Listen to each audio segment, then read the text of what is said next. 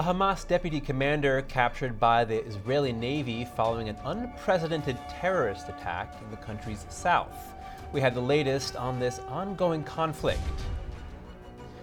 9 U.S. citizens confirmed dead, the latest U.S. response to attacks on Israel, and the Israeli Prime Minister's vow to change the Middle East amid Hamas attacks. A purported leaked email from the Canadian Broadcast Corporation tells journalists not to refer to Hamas as terrorists. Find out why. Poland says more than 260 nationals have been evacuated from Israel, but 18,000 Indian citizens remain trapped in the conflict. The leader of the movement to end Jewish hatred shares her response to the Hamas terror attack on Israel. She has stern words for some international leaders who she says have spread a narrative that enables terrorism. The conflict in the Middle East is adding new risks to the global economic outlook. We'll break down the risk to the oil supply.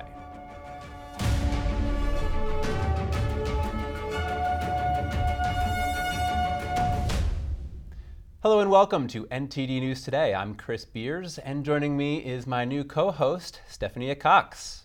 Thank you, Chris. I'll be here from now on to bring you the latest news from around the world. I'm looking forward to working with you, Chris. Likewise, it's nice to have some company up here. This show debuted 4 years ago, and it continues to grow and change, starting as a 15-minute segment. And soon we'll be at 2 hours from 11 a.m. starting next week, so I hope you can join us then. NTD was founded by brave souls who fled communism in China to shed light on the truth of what's happening there and around the world. That's right. The long arm of the Chinese Communist Party reaches far beyond China, even to the United States.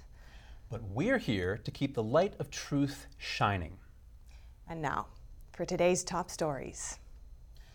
The third day of conflict in southern Israel, and the death toll is rising.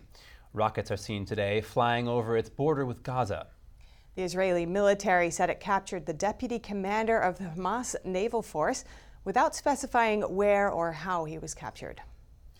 Israel formally declared war on Hamas after a surprise attack by the terrorists on Saturday. The country's air defenses have shot down some of the rockets fired from Gaza, but it's unclear how many made it through.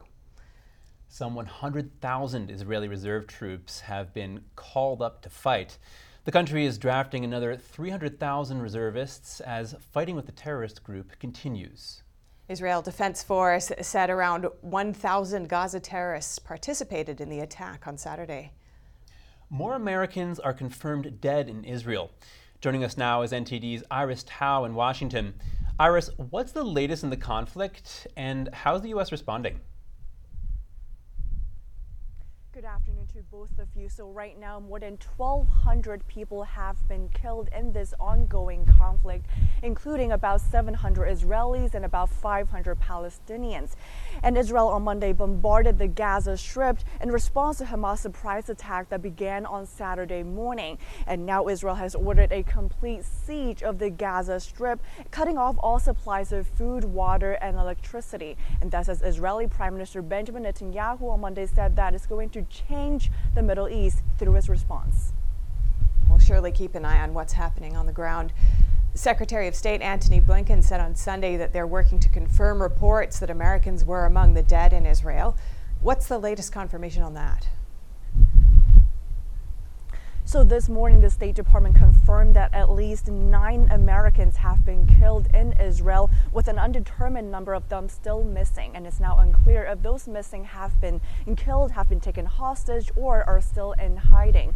The State Department says it's in contact with their families and in contact with the Israeli government as they continue to search for those missing Americans as well as Israelis. And Iris, how is President Biden responding to the war? So President Biden on Sunday called Benjamin Netanyahu to talk about the situation, and he emphasized that there's no justification for Hamas to attack Israel and that U.S. help, including military assistance, is on the way and that more will come in the coming days. Here's more of what he said over the weekend. Watch.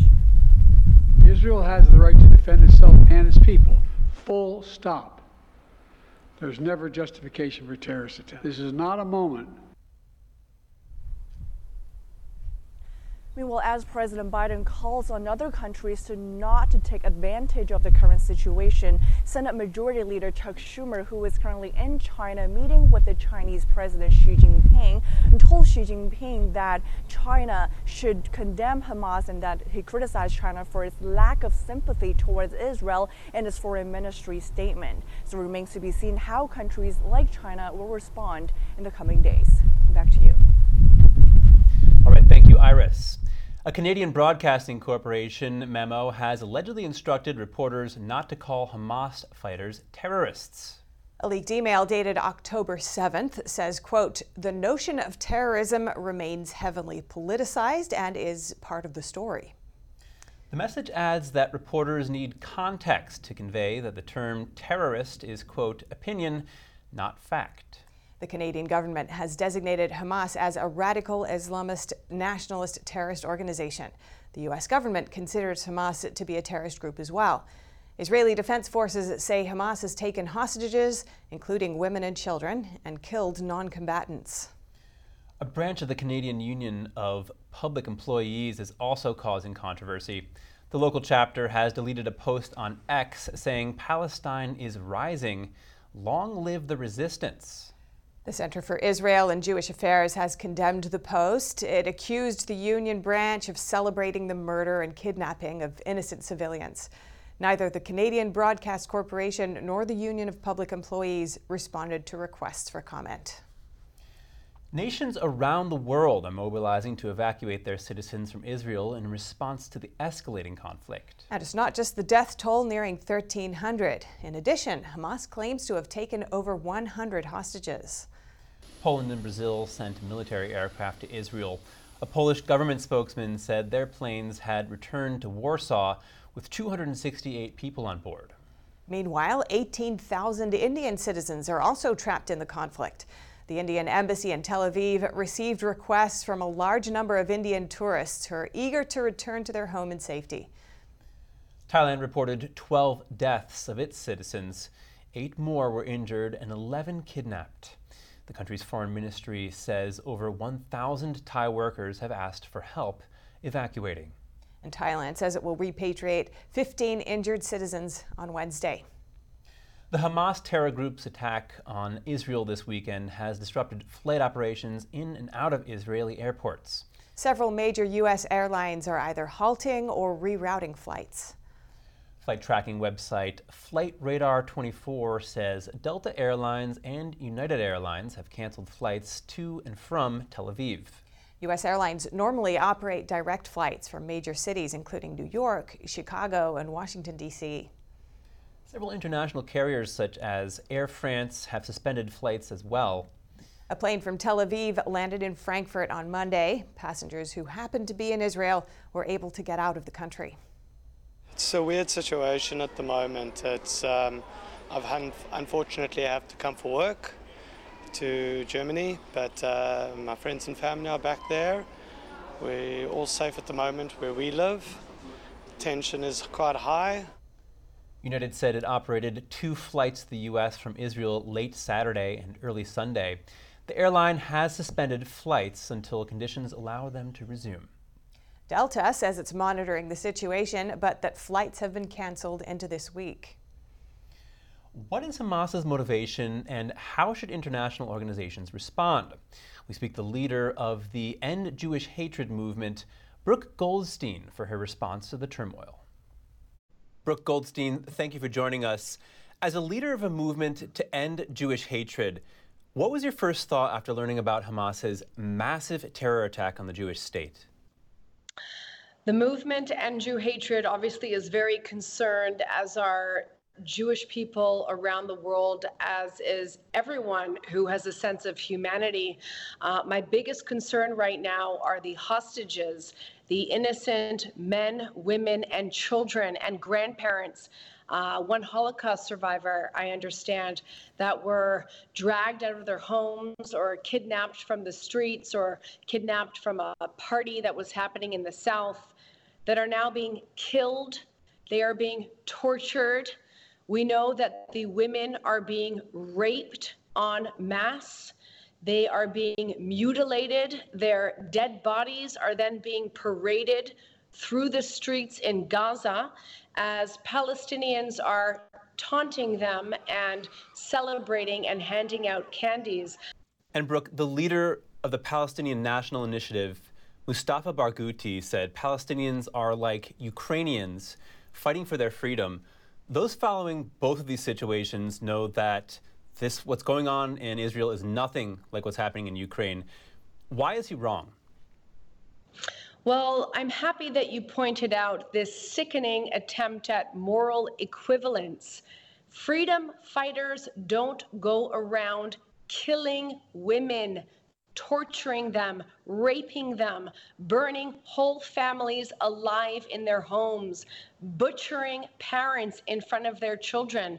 These are not freedom fighters. These are terrorist organizations. Hamas is the same as ISIS. They engage in the same techniques and they are funded by the same sources. Hamas is an arm of the Iranian regime, the largest terror-sponsoring regime in the world. People who are attempting to sow the narrative of moral equivalence, including, by the way, U.S. Congresspeople, are justifying terrorism. They're using false narratives like a so-called illegal Israeli occupation to justify the killing of civilians. The moral world must reject this false moral equivalence. They're also advocating to globalize the intifada.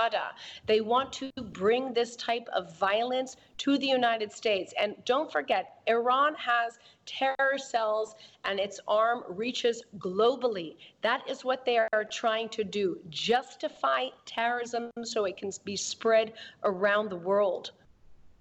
And Brooke, Hamas knows Israel would respond with just enormous force. They're one of the largest militaries, certainly in the Middle East.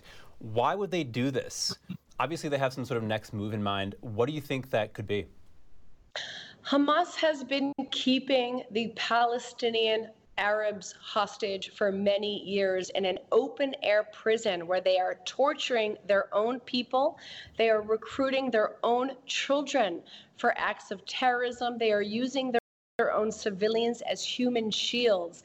That is their raison d'etre. They are theologically motivated Islamist terrorist groups that adhere to a culture of death.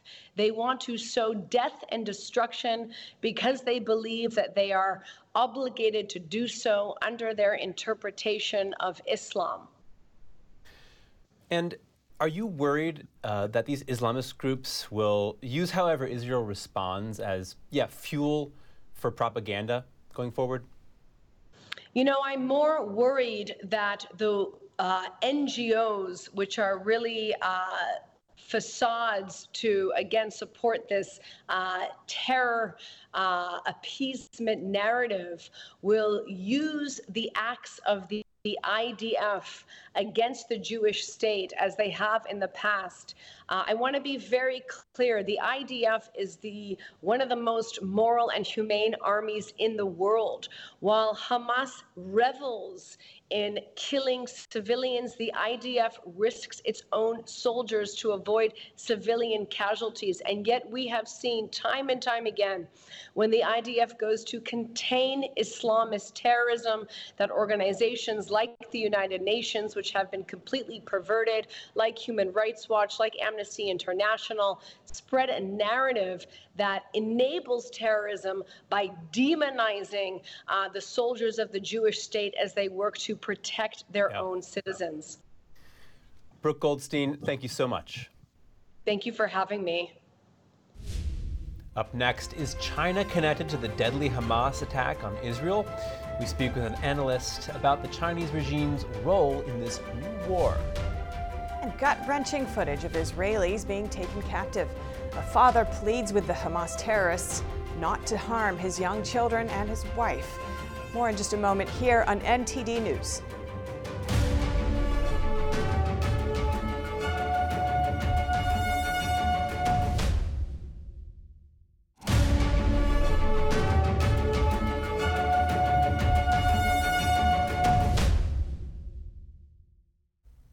Welcome back. Video footage shows Hamas gunmen taking Israeli hostages into Gaza. Israelis are desperate to find their loved ones after the terrorist group launched the surprise attack on Israel Saturday. NTD's Andrew Thomas has more. Hello. Yoni Asher hasn't spoken with his wife Doron since Saturday. She was with their two little girls, 2 and 5 years old, and her mother before their phone call was cut off.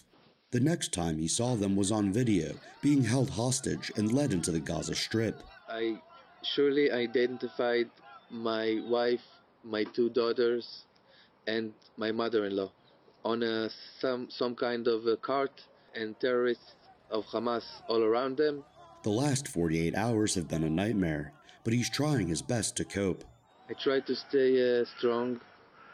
It's not simple to know that your 2 babies and your wife, your entire family, the most precious thing you have is captive. Asher's wife and young daughters are among dozens of other Israeli civilians and soldiers Hamas has captured.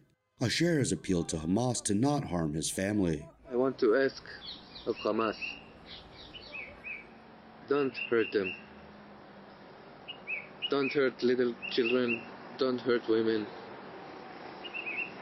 If you want me instead, I'm willing to come. Noah Argamani was captured with her boyfriend on Saturday morning. The couple was at an outdoor dance party in southern Israel near Gaza. Argamani's friends and family recognized her in a video circulating on social media. What can I say? My whole life, since she was born, I have done my best to protect and to hug her, and to support and love her. And now, in this difficult moment, to at least encourage her. His friend Amit Parpaparia described how he felt. Terrorized. I don't think everyone ever has felt such terror and such helplessness. The video shows her taken by men on a motorcycle. She screams and reaches for her boyfriend. I can't imagine what she's going through right now, traveling with those terrorists in Gaza, waiting for someone to send help. Watching the footage was gut-wrenching for Paparia. He says one of the worst things is not being able to help. It's been nerve-wracking to just feel hopeless. You can't do anything. It's the most helplessness I ever felt. Nearly 1,200 people have been killed since Hamas launched its attack on Saturday. Hundreds of Israelis continue to search desperately for their loved ones. Andrew Thomas, NTD News. European leaders and others around the world are reacting to the Hamas attack on Israel. NTD's Daniel Monahan has more on that story. British Prime Minister Rishi Sunak says now is not the time for equivocation. Hamas and the people who support Hamas are fully responsible for this appalling act of terror, for the murder of civilians and for the kidnapping of innocent people, including children. Sunak vowed the UK's steadfast support and said terrorism will not prevail. European Commission President Ursula von der Leyen spoke on the phone with Israeli President Isaac Herzog. She offered the EU's full support. She also posted on X, "I unequivocally condemn the attack carried out by Hamas terrorists against Israel. It is terrorism in its most despicable form." German Chancellor Olaf Scholz wrote on X, "We are deeply shocked by the rocket fire from Gaza and the escalating violence.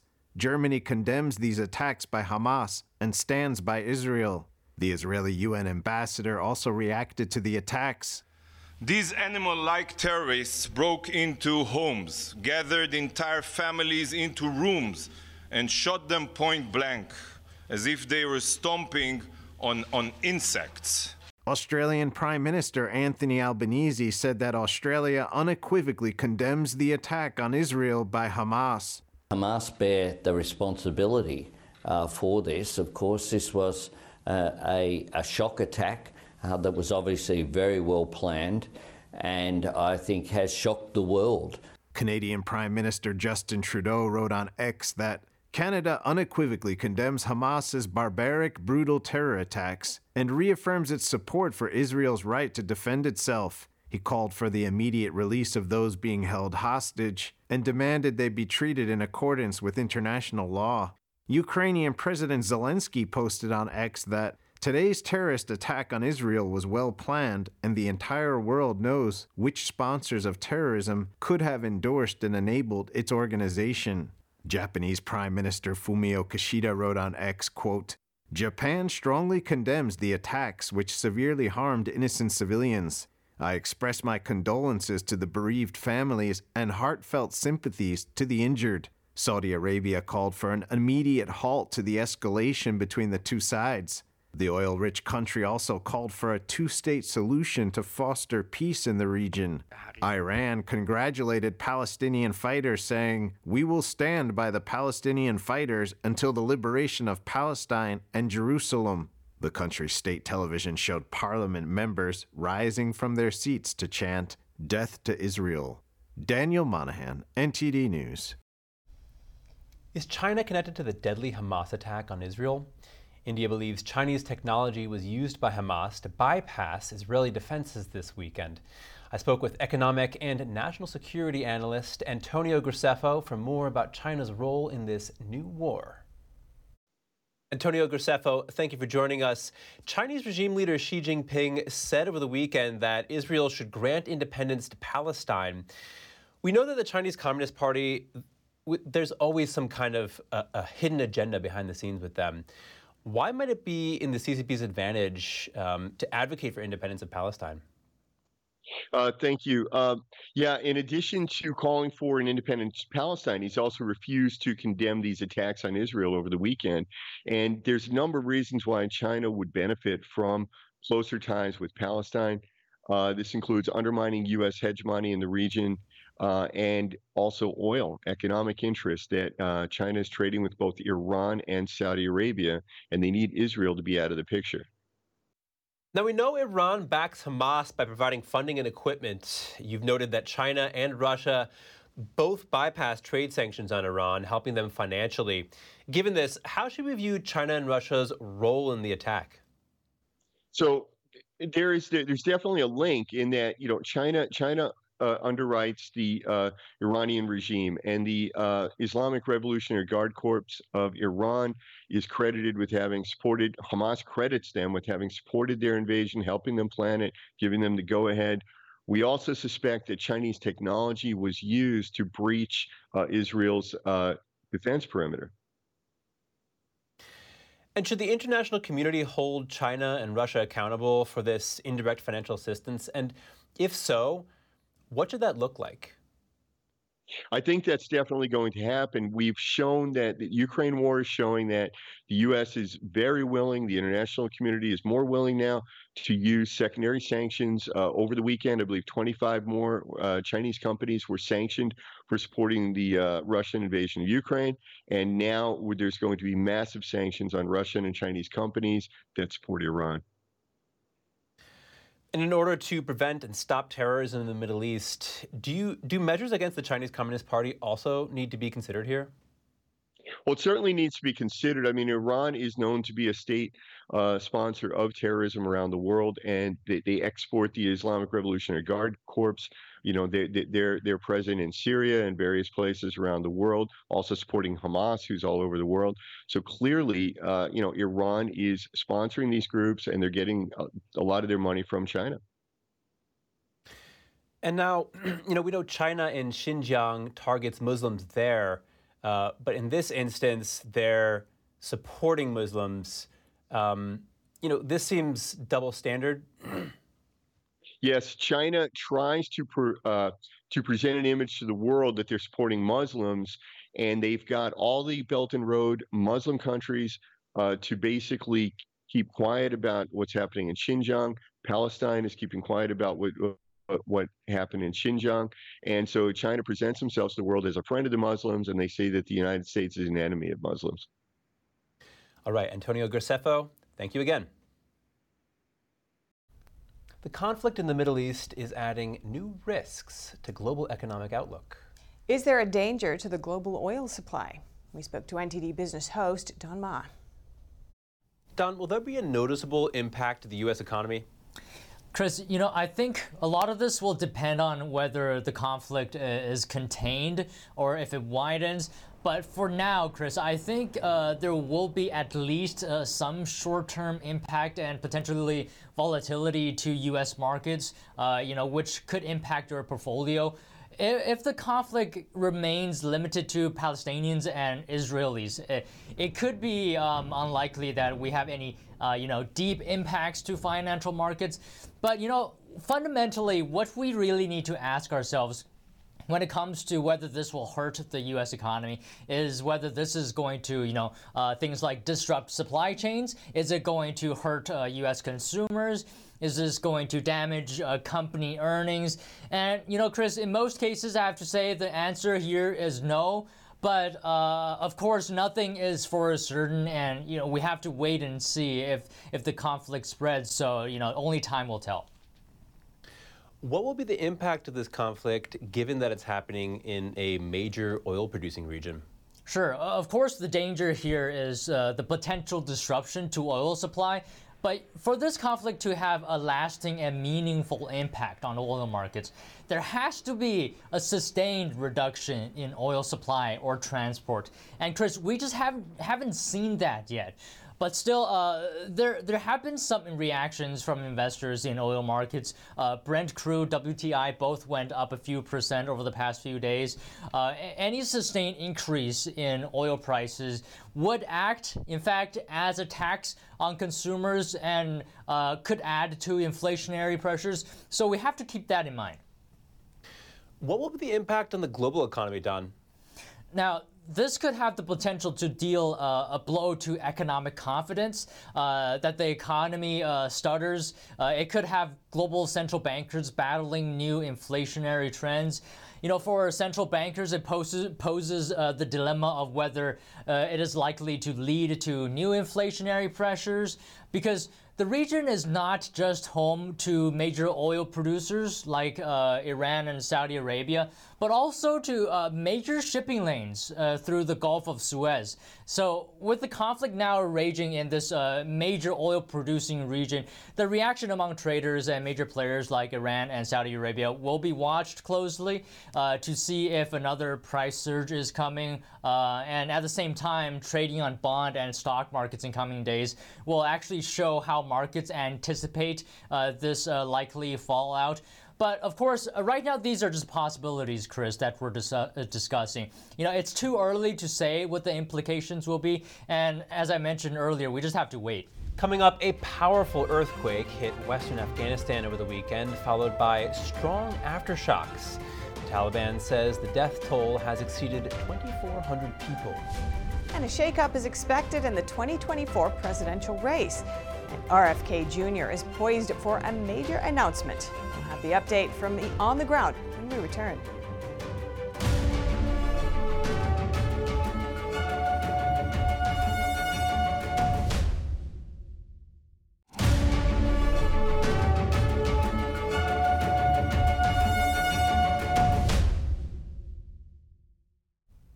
Thanks for staying with us. More than 2,400 people died and 2,000 more injured in earthquakes in Afghanistan over the weekend. That's according to figures from the Taliban regime. It was the deadliest earthquake to rock the quake-prone mountainous country in years. Before we head to the updates, we would like to remind you that some viewers may find the following footage disturbing. The Saturday quakes hit the west of the country, with one reaching a 6.3 magnitude, according to the U.S. Geological Survey. Janan Saik, spokesman for the Ministry of Disasters, said 10 rescue teams have been formed in addition to evacuation and rescue operations in the area. He also pointed out a blood distribution process is going on too, and water and shelter have been provided for the affected people. Some of them are sleeping outside as the earthquakes destroyed more than 1,000 homes. Another issue, the healthcare system, which is reliant almost entirely on foreign aid, has faced crippling cuts in the 2 years since the Taliban took over, and much international assistance, which had formed the backbone of the economy, was halted. The World Health Organization expects casualties from the deadly earthquake to rise as rescue operations continue. An official who visited the region said 2/3 of the severely injured were women and children. That's because the quake happened around 11 a.m. when most men were away from home. And now, some short headlines from around the world. The Kremlin says Russia's presidential and parliamentary elections should be held on schedule, despite what the country calls a special military operation in Ukraine. A presidential spokesman was responding to a close Putin ally who suggested postponing the elections. Russia is scheduled to hold the next presidential election in 2024, and its next parliamentary election is set for 2026. The United Nations said today it is concerned there's no system to return Ukrainian children taken to Russia. Some of those who did come back have reported mistreatment. Ukrainian authorities say they've identified almost 20,000 children who were taken to Russia during the war. Moscow has repeatedly denied forcibly taking Ukrainian children. The International Criminal Court has accused President Putin of illegally deporting Ukrainian children. Government lawyers told Britain's top court today it needs its plan to deport migrants to Rwanda to go forward. London's Court of Appeals ruled that the policy was unlawful in June. The court said Rwanda couldn't be treated as a safe third country. Deporting migrants there would make the policy unlawful under Britain's Human Rights Act. The decision dealt a major blow to the Prime Minister's pledge to stop thousands of migrants from arriving in small boats. Luxembourg's election left the Liberal-led coalition without a majority. Opinion polls indicated the center-right Christian Social People's Party was on course to be the largest party. The results would end the Prime Minister's tenure. The Greens Party lost 4 seats, ending the Liberal-led coalition's majority. Meanwhile, the right-leaning ADR party made significant gains. The Democratic Party and the Socialist Workers' Party both gained 1 seat. Coming up, a coffee van in Australia helps the homeless get back on their feet. The community service provides a social atmosphere and helps them find employment. More shortly here on NTD News Today.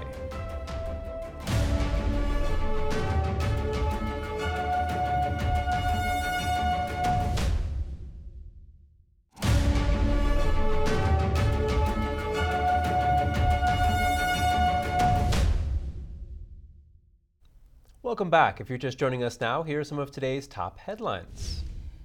The Israeli military said it captured the deputy commander of the Hamas naval force without specifying where or how he was captured. The country's air defenses have shot down some of the rockets fired from Gaza. At least 9 Americans have been killed in Israel and others are unaccounted for. President Biden told Israeli Prime Minister that military aid was on the way, with more coming in the days ahead. A Canadian Broadcasting Corporation memo allegedly instructed reporters not to call Hamas fighters terrorists. A leaked email dated October 7th says, quote, "The notion of terrorism remains heavily politicized and is part of the story."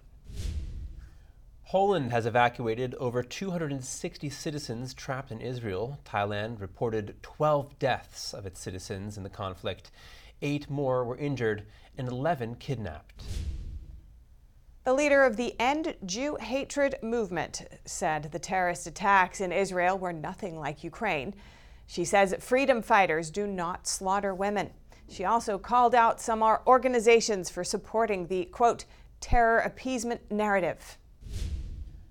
The war in Israel could cause short-term economic turmoil, but an analyst says it won't have a lasting impact on the oil market unless the supply or transport is cut off for a while. A simple coffee van is helping homeless Australians make a new life for themselves. The community service provides a social atmosphere for participants and ultimately helps them find employment. NTD's Andrew Thomas has more. This coffee van in Perth isn't just any stop to grab a cup of joe. The workers running it need a hand up, like Sunny McLeod, who has struggled with mental health issues. I would be lost without Grow and Grind.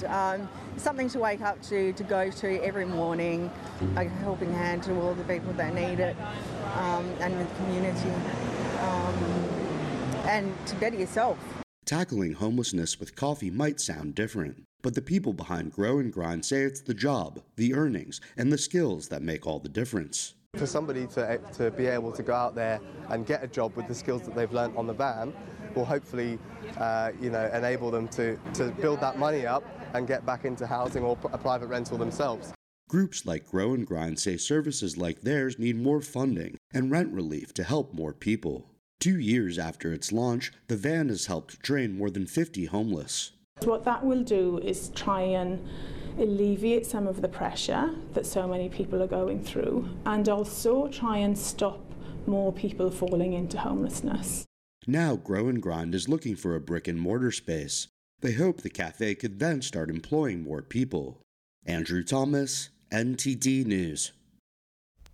Traveling can be a real headache, and for some, it can even trigger a migraine. But there are ways that you can lower the risk and travel with more confidence. Here's NTD's Gina Marie with Strong Mind and Body.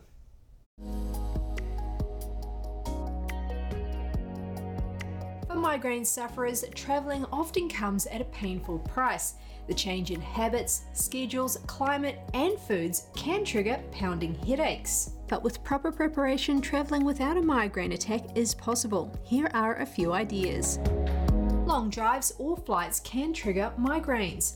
Nausea, headaches and dizziness from motion sickness are also symptoms. So if you must use transportation that aggravates symptoms, schedule breaks during long trips. Pull over and take a moment to breathe, adjust your eyes and move around to improve your circulation. You could also pack an eye mask to limit visual disturbance and overload. Migraines often involve heightened sensitivity to sensory stimuli. This can worsen while traveling. These sensitivities include phobias to light, sound, or touch, and cognitive and mood changes. People prone to migraines usually have a lower sensory threshold. They may react negatively to shifts in environment like air pressure, temperature extremes, fluorescent lighting, noise, crowds, and other exposures. So try to wear sunglasses or a wide-brimmed hat to reduce photophobia. Use noise-cancelling headphones or earplugs to muffle loud sounds, and plan your days with printed maps to avoid crowds, long screen time, and temperature extremes. Studies show that sleep deprivation may contribute to migraines. Travel disrupts sleep patterns, so try to get extra sleep while traveling. An extra nap on the plane or at your hotel could help. Sacrificing some nightlife or sleeping later may prevent migraines from ruining your trip. Hot sun, high altitudes, and long busy days are travel dehydration dangers. Studies show dehydration intensifies physical pain response. People prone to migraines already have a low pain threshold. Dehydration makes them more vulnerable. Having water available can help to prevent headaches and stop them in the early stages from worsening. Research suggests that diet affects migraines. Common triggers include caffeine, processed foods, chocolate, cheese, fried food, and alcohol. Try to adhere to your normal diet routines when traveling and maintain a consistent eating schedule. Presidential candidate Robert F. Kennedy Jr. is leaving the Democratic Party. He's now running as an independent. He made the announcement at an event in Philadelphia where he expressed how he hopes to stand up for dispossessed Americans. He said that Americans are declaring independence not just from the two parties, but from corruption, lobbyists, and media narratives.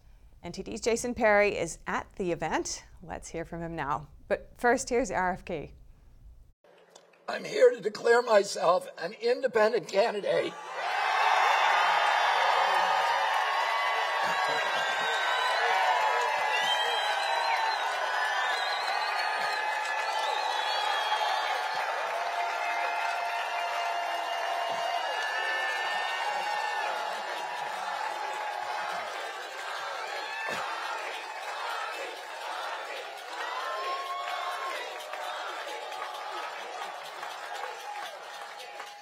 Independent candidate for President of the United States.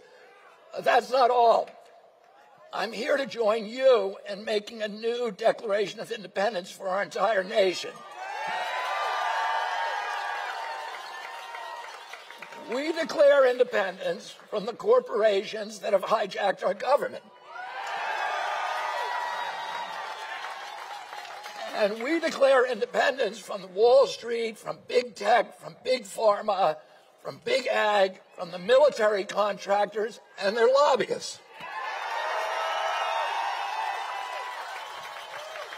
And we declare independence from the mercenary media that is here to fortify all of the corporate orthodoxies from their advertisers and to urge us to hate our neighbors and to fear our friends. And we declare independence from the cynical elites who betray our hope and who amplify our divisions. And finally, we declare independence from the two political parties.